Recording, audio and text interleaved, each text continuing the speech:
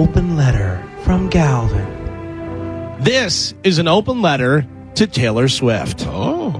Dear Taylor Swift, a.k.a.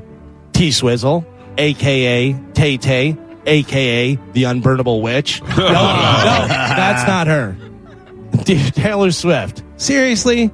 Now, the Super Bowl is coming up, and you're probably going to think that I'm going to rip on Taylor and say terrible things about her. But that's not true. You know why?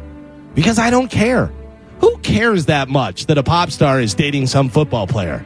I've seen people freaking out and losing their minds over this. Why? Why would you let that affect your life?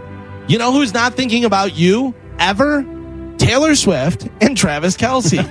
I got to be honest with you. If you let things like that bother you, then you are going to live a miserable and short life, says the guy who still can't understand how Pete Davidson ever dated Ariana Grande, Kim Kardashian, and Kate Beckinsale. I can't understand it. Listen, I'm not a fan of Travis Kelce, but who he dates matters to me as much as the cashier lady at the 7-Eleven near my house.